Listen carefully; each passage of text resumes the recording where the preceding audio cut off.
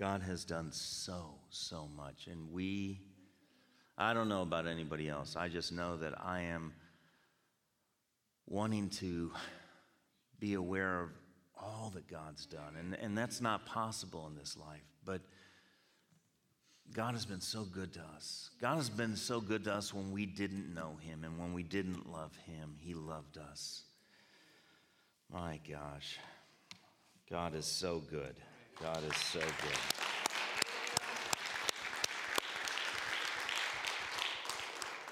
Well, it's good to see your faces. You can turn and greet people. But listen, before you turn and greet anybody, please, I'm asking you to be considerate of everybody else. Don't assume that they're going to want you to hug them or shake their hand.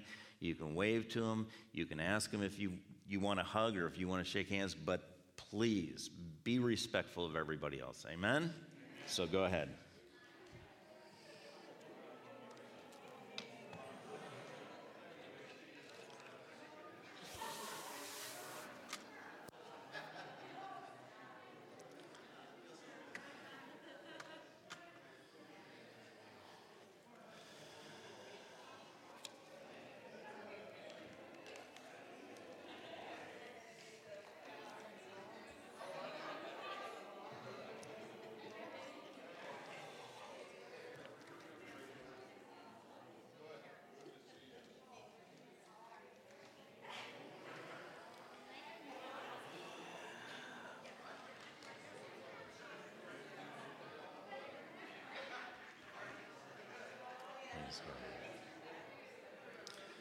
Well, we've gotten back to the place where I got to corral you again, so. Judy, thank you.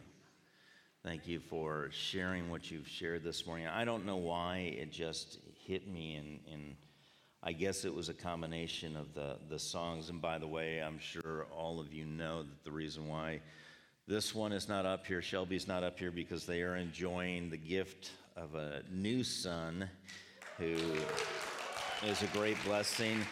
And Gabe is taking some time, and that's a great blessing for him to be able to be with his family too. As we sang, part of what started to really just overwhelm me this morning is the fact that Jesus is coming back.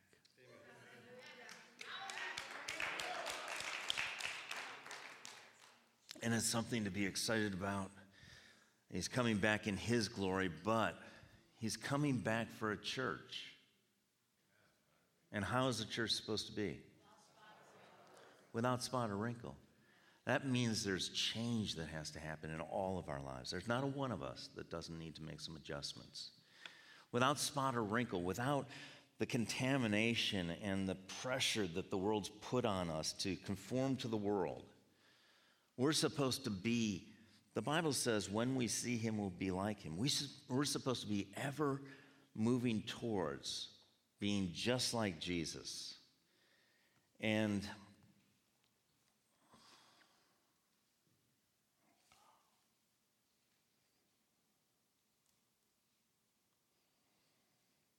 I don't know about anybody else, but I realize that there is a lot that has to change in me.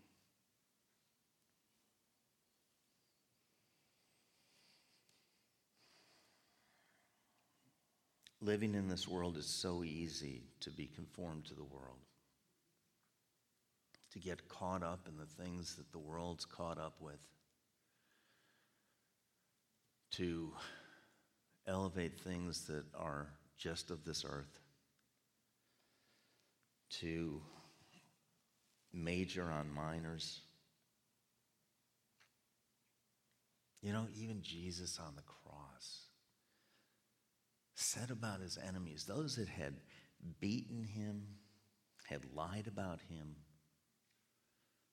Father, forgive them. If he says that, that's what we're to say. There's no one we should ever walk in unforgiveness towards. And I don't know about anybody else. I know how hard it is for me at times. And it's something that has to change in my life.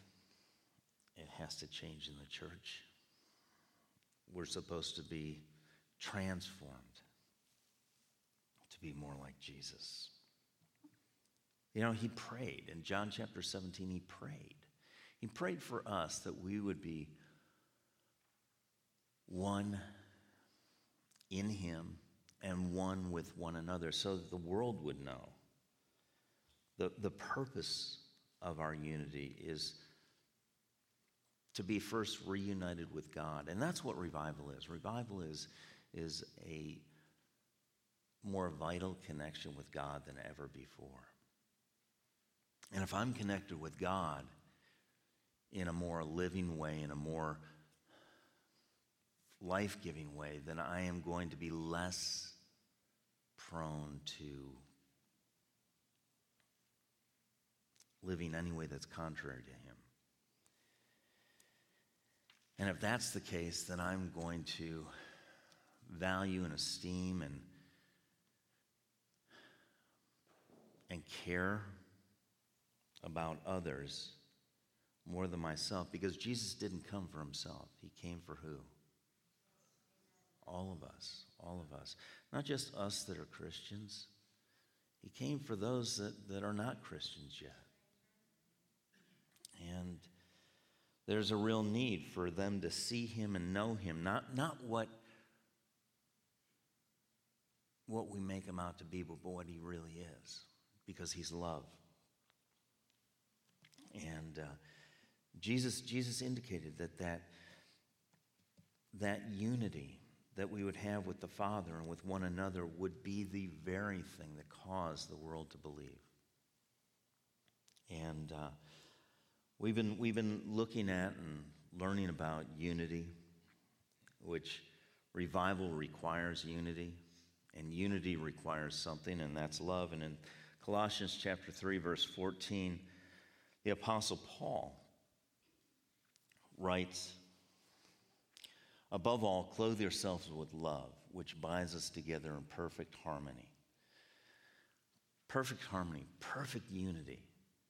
The only way anything is going to be perfect is because God's going to have his way in us and through us, which means there are a lot of things that need to be released from us. We need to let go of some things that have been part of our lives and embrace things that God has for us to embrace.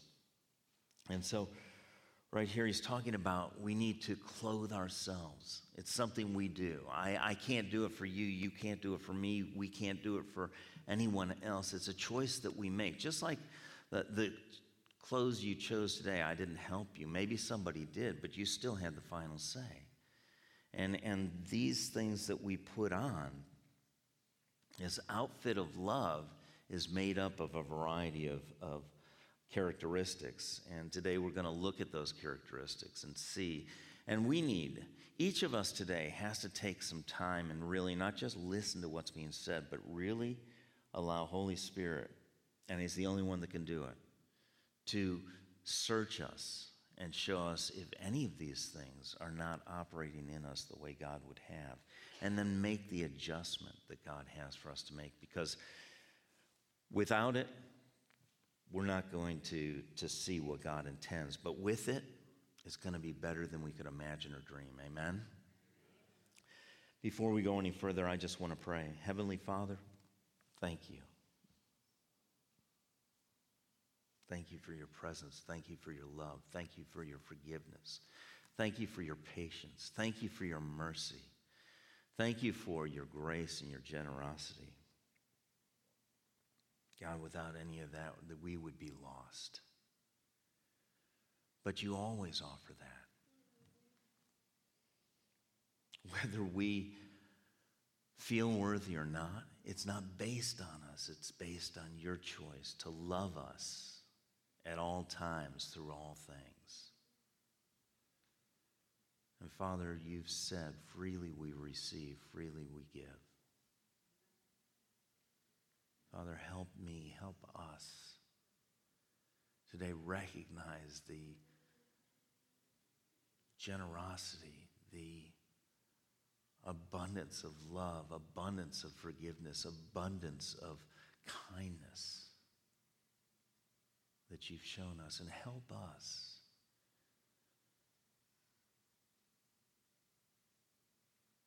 Offer that to all those around us, those that are your children and those that are coming to be your children.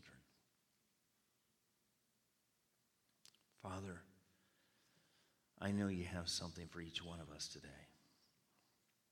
I pray that I would hear what you have for me to hear, that each person that is present would hear what you have for them to hear, because your words to us are life and health.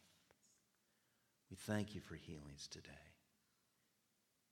Your word is a light unto our path. We thank you for illumination and revelation that will work in transforming our lives as we apply it to our lives. Thank you for your word that's truth, that brings freedom and liberty from the things that have had us bound and hindered from walking in the light as you are the light. Father, I thank you for the privilege and honor to be able to speak your word to your bride, the body of Christ.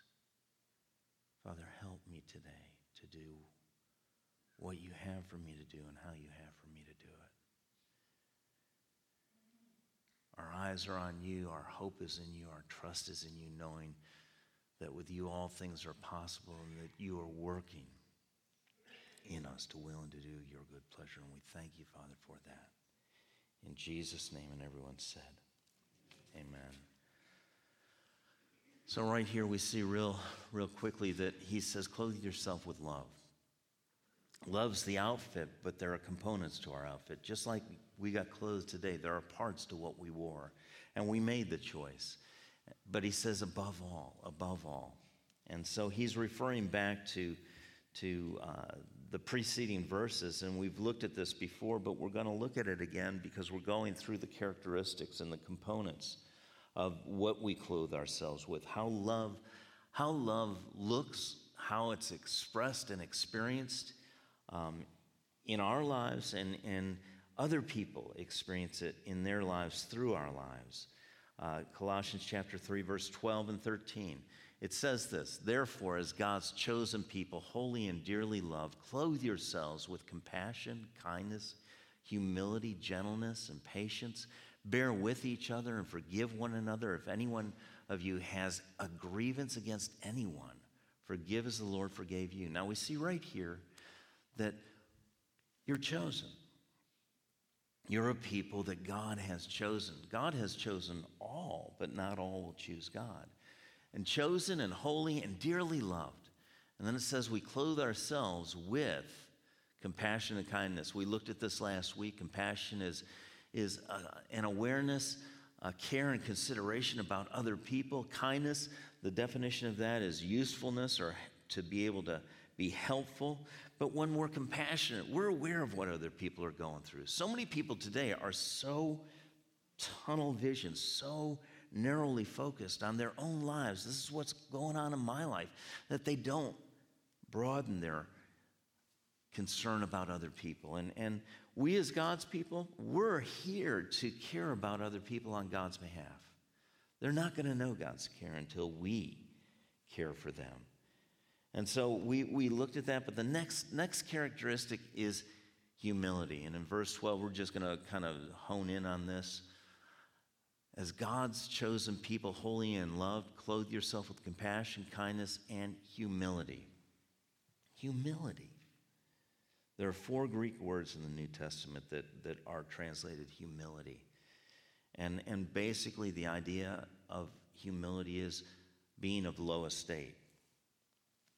And humility is not something that we see in our society. Do we? Humility is a characteristic that is not valued by our society. But in the Bible, people that were humble were absolutely impacting. Moses, the Bible says he was the most humble of all the people on the face of the earth, and God used him to lead his people. Another person that we see a massive transformation in humility is the Apostle Paul. The Apostle Paul at one point says, I'm a Hebrew of Hebrews, a Pharisee of Pharisees. In that mindset of feeling elevated and exclusive and elite. What did Paul do? What was Paul doing when he was thinking in that fashion? Yeah, he was persecuting the church. He was putting people in jail. He was beating people. He was helping to kill people that were Christians. Thought he was doing the right thing. And I have to tell you, when we have that elevated, elite mentality that we know more than somebody else, that we're better than somebody else, that pride and that arrogance tends to take us that direction where what we end up doing may seem right in our eyes, but it's not at all what God has intended. And unfortunately today, so many people are falling prey to this. Judging, condemning, and even Christians. You know, we look at other people and we think, well, they don't know anything. They may not. But all of us together compared to God know nothing. Who are we to ever look down on anyone? Who are we to judge anyone?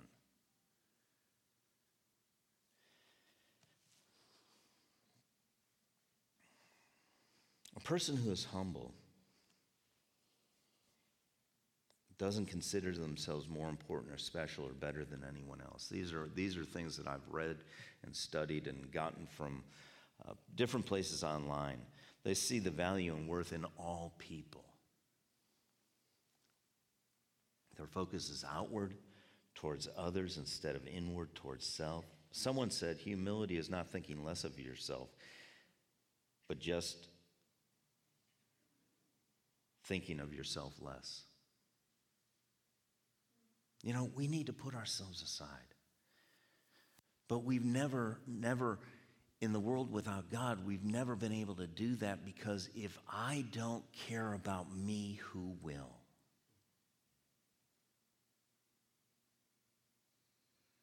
But we're not alone. I don't have to take care of me. I don't have to care about me. I'm talking about making me my focus.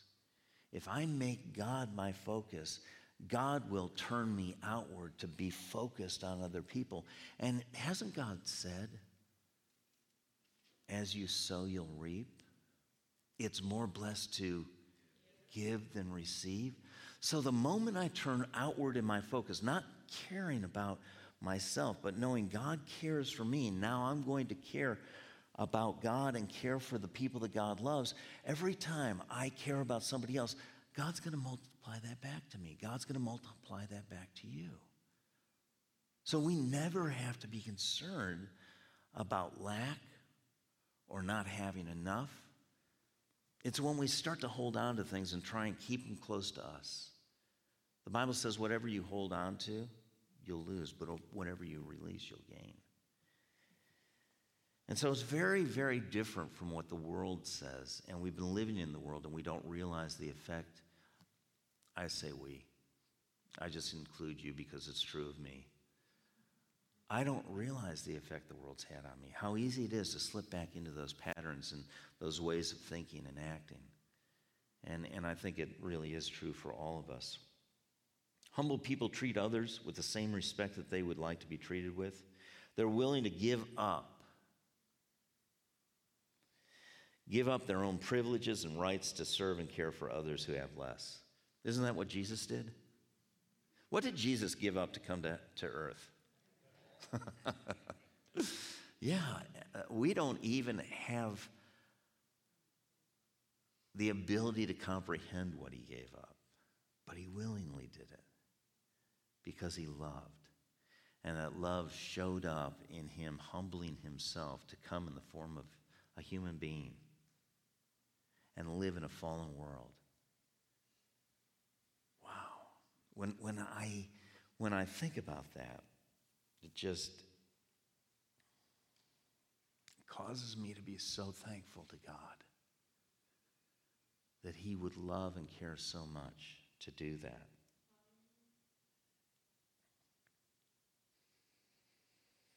Humble people are not prideful or arrogant. They don't have a superiority about them. They don't devalue, look down on, dismiss, or ignore another person regardless of their differences or state of life.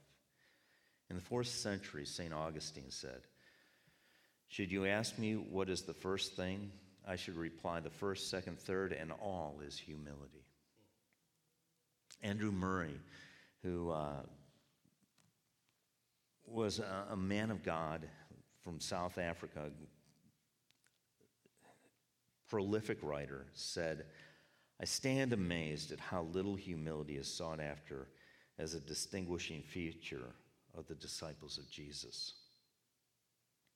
Let us go to Jesus and hide ourselves in him until we are clothed with humility. Humility is the very essence of holiness. It's the displacement, listen, it's the displacement of self by the enthronement of God, where God is all. The great revivals, when we talk about revivals, the great revivals were always initiated by humble people. God used humble people, and one of them, the Azusa Street revival, began in 1906 when a pastor from Houston, an African-American pastor from Houston, was invited to LA to preach.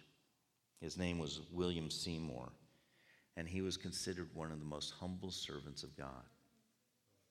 He got to LA, he began to preach, and one of the things that happened in his humility, he didn't want notoriety. He didn't want everybody talking about the miracles and the various things that went on. He said, when you leave here, talk about Jesus. Talk about Jesus. Before the service would start, and the services, these meetings went on for 7 years. Hundreds of thousands of people were touched. And this man, William Seymour, before he would stand to address whoever showed up, and the crowds grew and grew and grew, and they eventually had to go to the Azusa Street location. And it was very different than a lot of situations that occurred before, because in the people that were meeting, there were rich and poor. There were black and white. There wasn't the division that was so often seen when churches meet, and it's still the case today. You know, one of the things that church should be, it should be like heaven. There shouldn't be black churches and white churches and Asian churches and Hispanic churches. I understand why, because we want to go into a place where we see somebody like us. There's a natural attraction that way. But we need variety. God made variety. We need a variety of people. And I'm telling you right now, for years and years and years, I've prayed, and the elders have believed God for a variety of people. That anybody could walk through those doors and see somebody like them. And we're not just talking about skin color or race.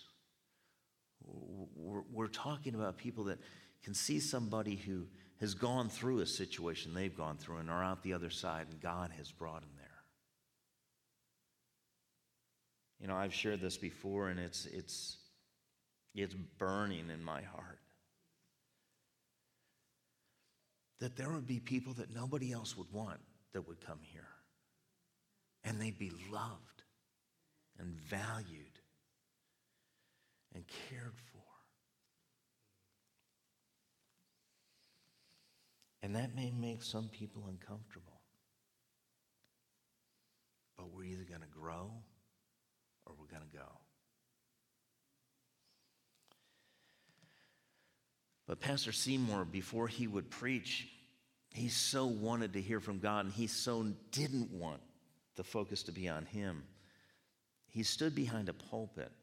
He actually sat behind a pulpit that was made out of boxes, and he would either put his head next to the boxes or in the boxes, just because he wanted God and nothing else. He didn't want people to look at him and to make a fuss over him. And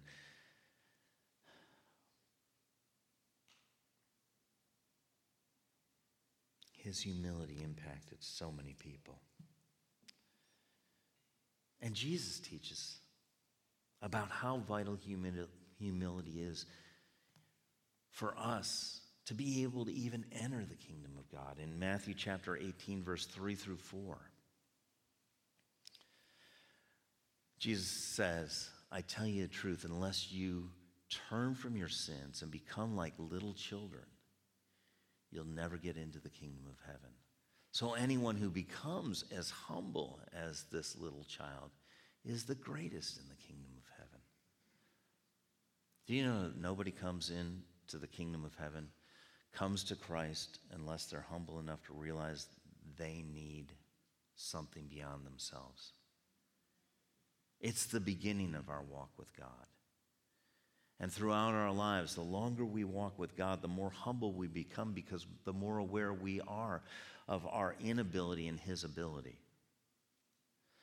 of our lack and of his abundance. And that's what happened with the Apostle Paul when we see his transformation. When he said, I am the Hebrew of Hebrew, a Pharisee of Pharisees, and then he went on to say, I am the least of the apostles. And he eventually says, I'm the chief of all sinners. He was very aware of God's abundance and his lack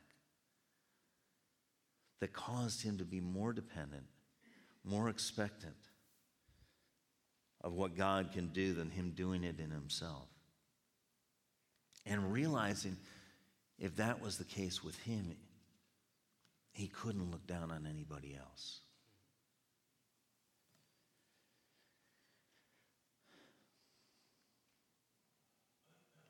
When it says as a little child, come as a little child, John the Baptist, when it was prophesied to his father, Zechariah, of who he would be, it says in Luke chapter 1 that he would come in the power of Elijah and the spirit of Elijah,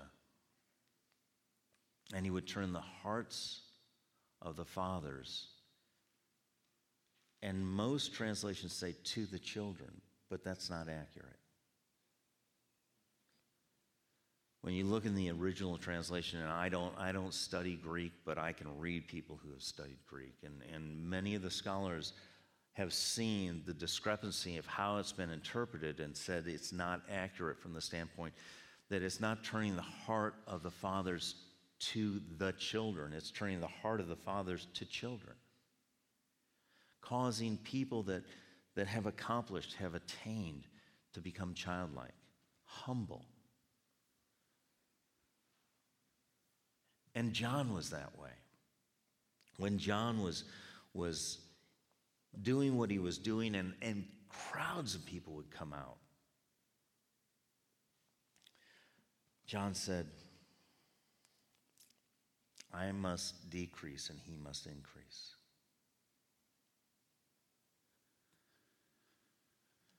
When a famous conductor was asked, what's the most difficult chair to fill in the orchestra?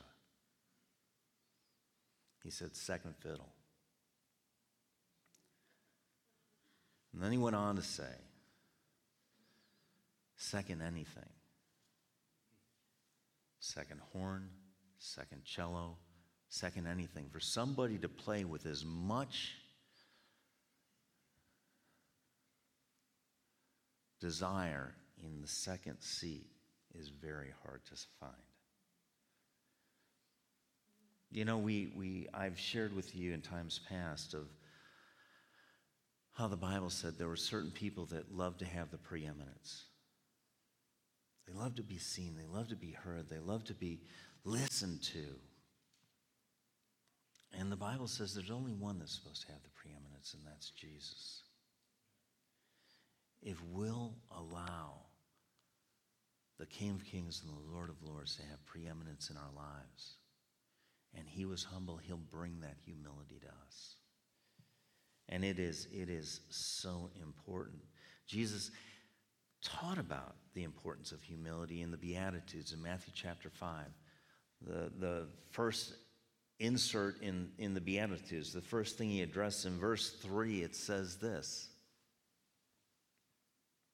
"Blessed, spiritually prosperous, happy to be admired are the poor in spirit, those devoid of spiritual arrogance, those who regard themselves as insignificant, for theirs is the kingdom of heaven, both now and forever." Another translation says, the humble, the humble. He starts out that way because just like we've discussed already, nobody's coming to the kingdom unless we're humble enough to realize we need something we don't have. And God has what we need, and that's the beginning. It's the very beginning of us in a lifetime here, recognizing everything we need is in God. We don't have it in ourselves, but God will provide it for us. Theirs is the kingdom of heaven. Then it goes on to say in verse 5 in the ERV, it says, "Great blessings belong to those who are humble. They will be given the land God promised, or they'll inherit the earth, all that God has for them." That's a clear indication that humility is the way that God's able to bring what he's planned into our lives. And if he brings it into our lives, he can bring it through our lives to those around us. But it's only through humility. Without humility, this is not possible. Because when I'm not humble, when we're not humble, we're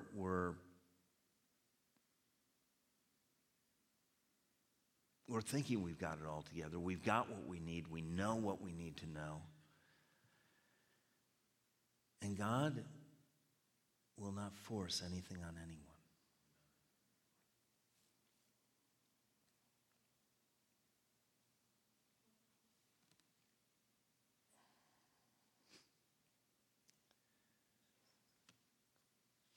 There's a portion of Scripture, and it's not going to be up on the screens. But the Apostle Paul writes in 1 Corinthians chapter 4, he says, "Who makes you different from another? What do you have that you didn't receive? And if you received it, why do you boast?"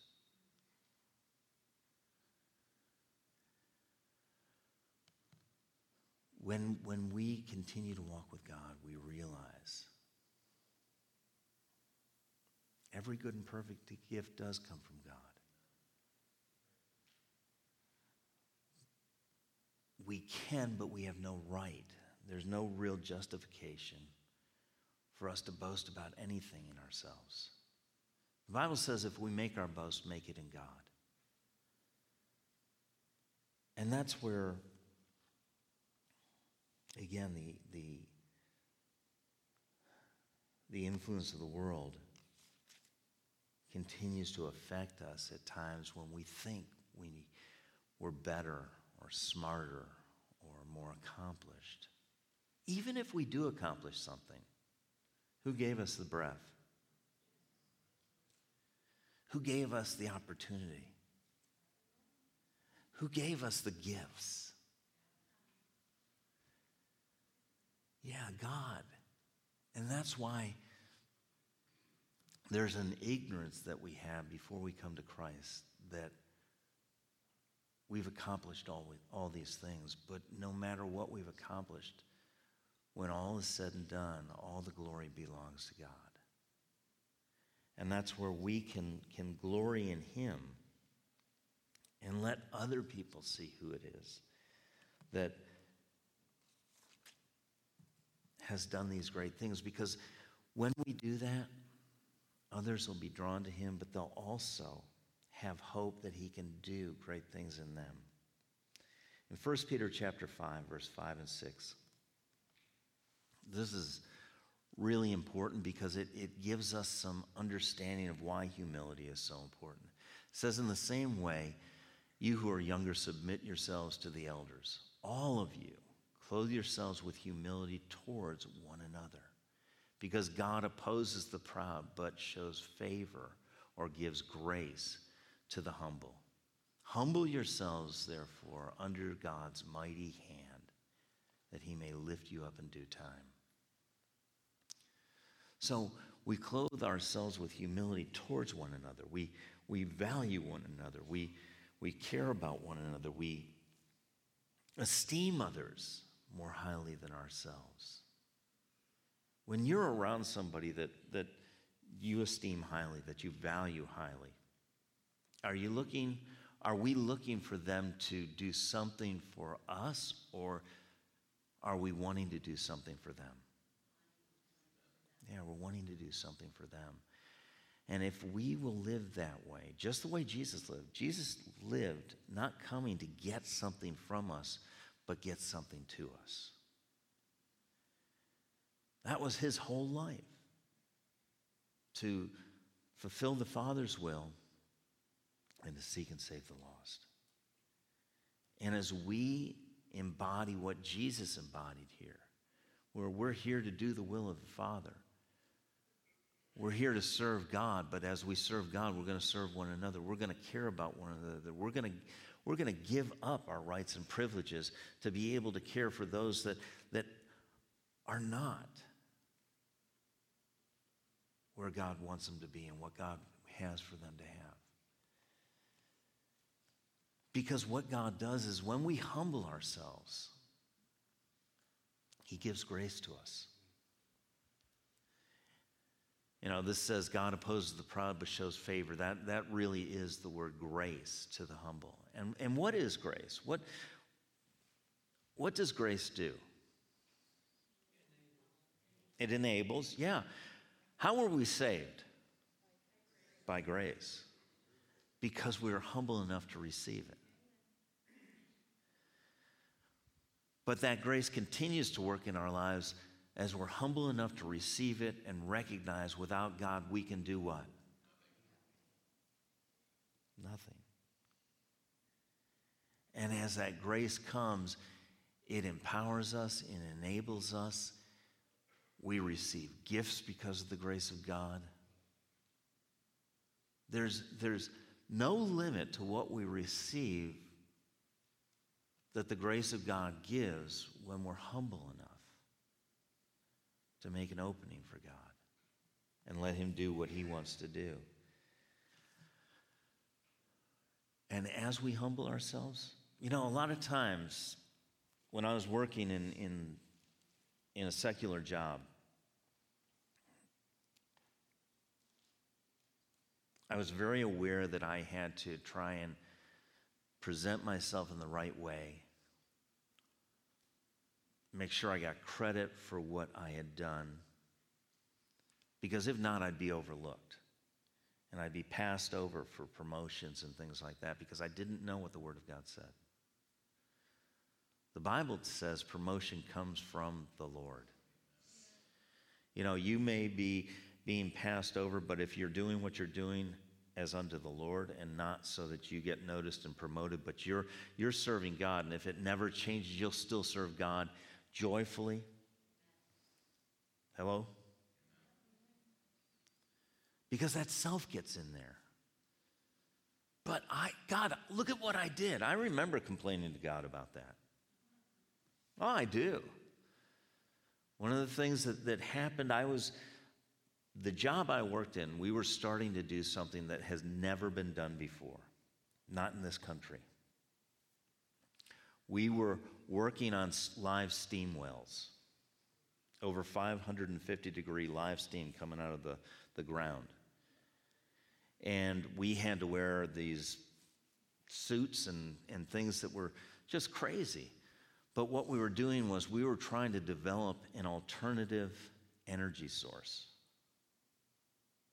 where we could tap into the very power that's in the earth, where the superheated zone, the magma, things like that, would be able to heat water and we would drill 5 wells in the pattern of on a dice, the 5 spot where there are 4 peripheral wells and 1 central well. We would inject water down the central well. It would hit this magma. It would flash to steam and produce steam up the 4 peripheral wells, which would go to generators that would generate electricity. But you don't hear anything about it. The oil industry didn't want it. And there were a lot of things that we did on these wells that nobody ever heard of.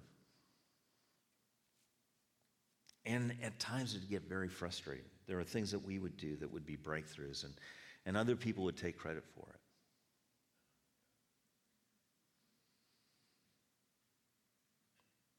And in a fleshy way, it would make us, our crew,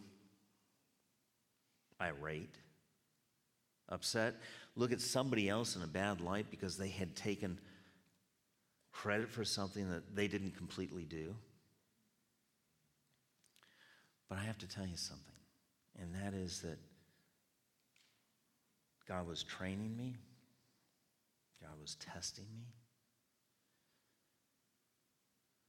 to help me decide who I was going to look to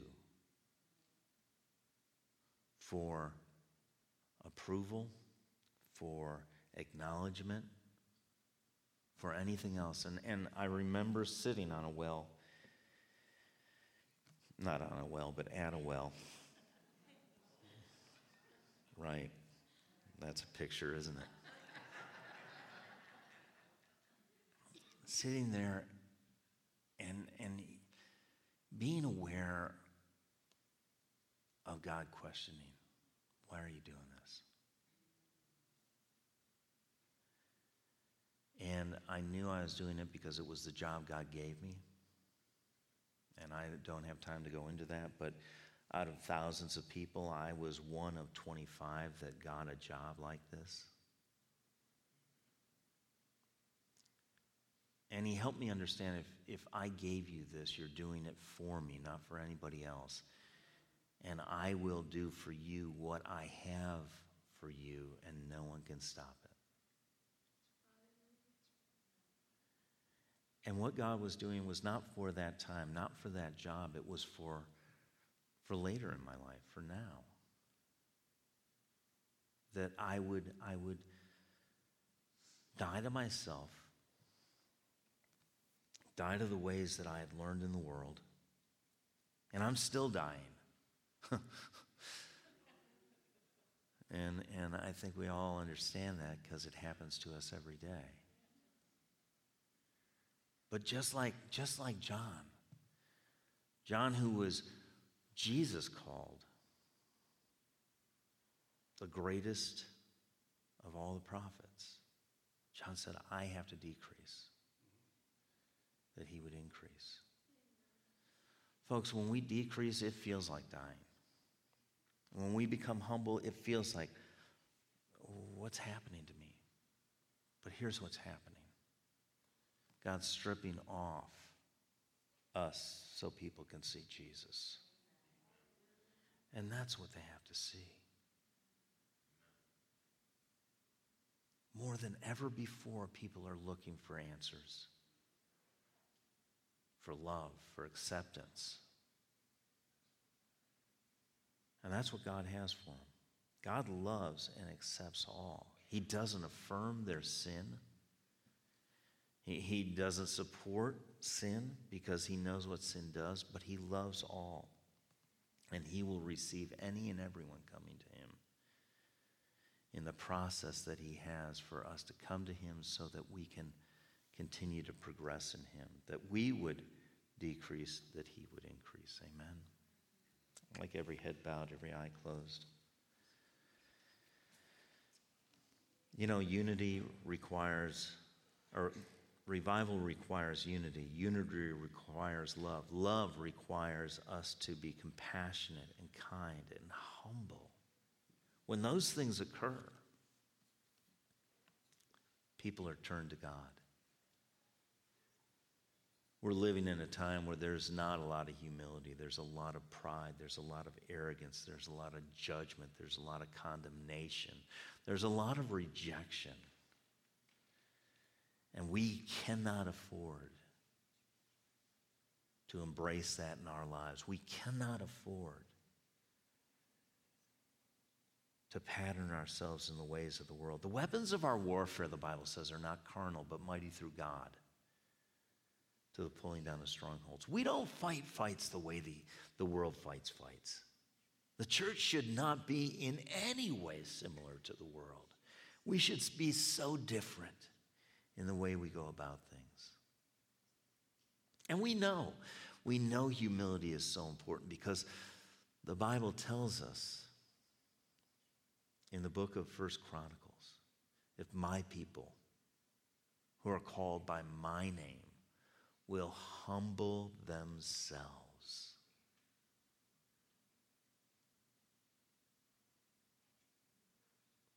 Father, I pray right now for real godly humility to be embraced in our lives. Father, it's so different than anything we've seen or learned in the world. But it's everything that your kingdom is about. Love is humble. And so, Father, we thank you. We thank you. We thank you for not only revealing it, but imprinting our life with it, impacting us with it. That the moment we begin to get upset because of what someone did to us, Father, we will, as Jesus humbly did on the cross, Father, forgive them, for they don't know what they do. When we feel wronged or slighted, that, Father, we will not rise up in arrogance and pride, but we will bow before you and yield to you in humility, knowing that with you all things are possible. Lord, you said that you're at work in us to will and to do your good pleasure. Father, help us to recognize by the Spirit of God that convicts us. Help us to put off the old man and put on the new man that's renewed in righteousness and true holiness. Father, I don't know how to do this, but you do. Our eyes are on you. Our hope is in you. Our expectation is in you. Father, as the world rises up around us to be heard, to be seen,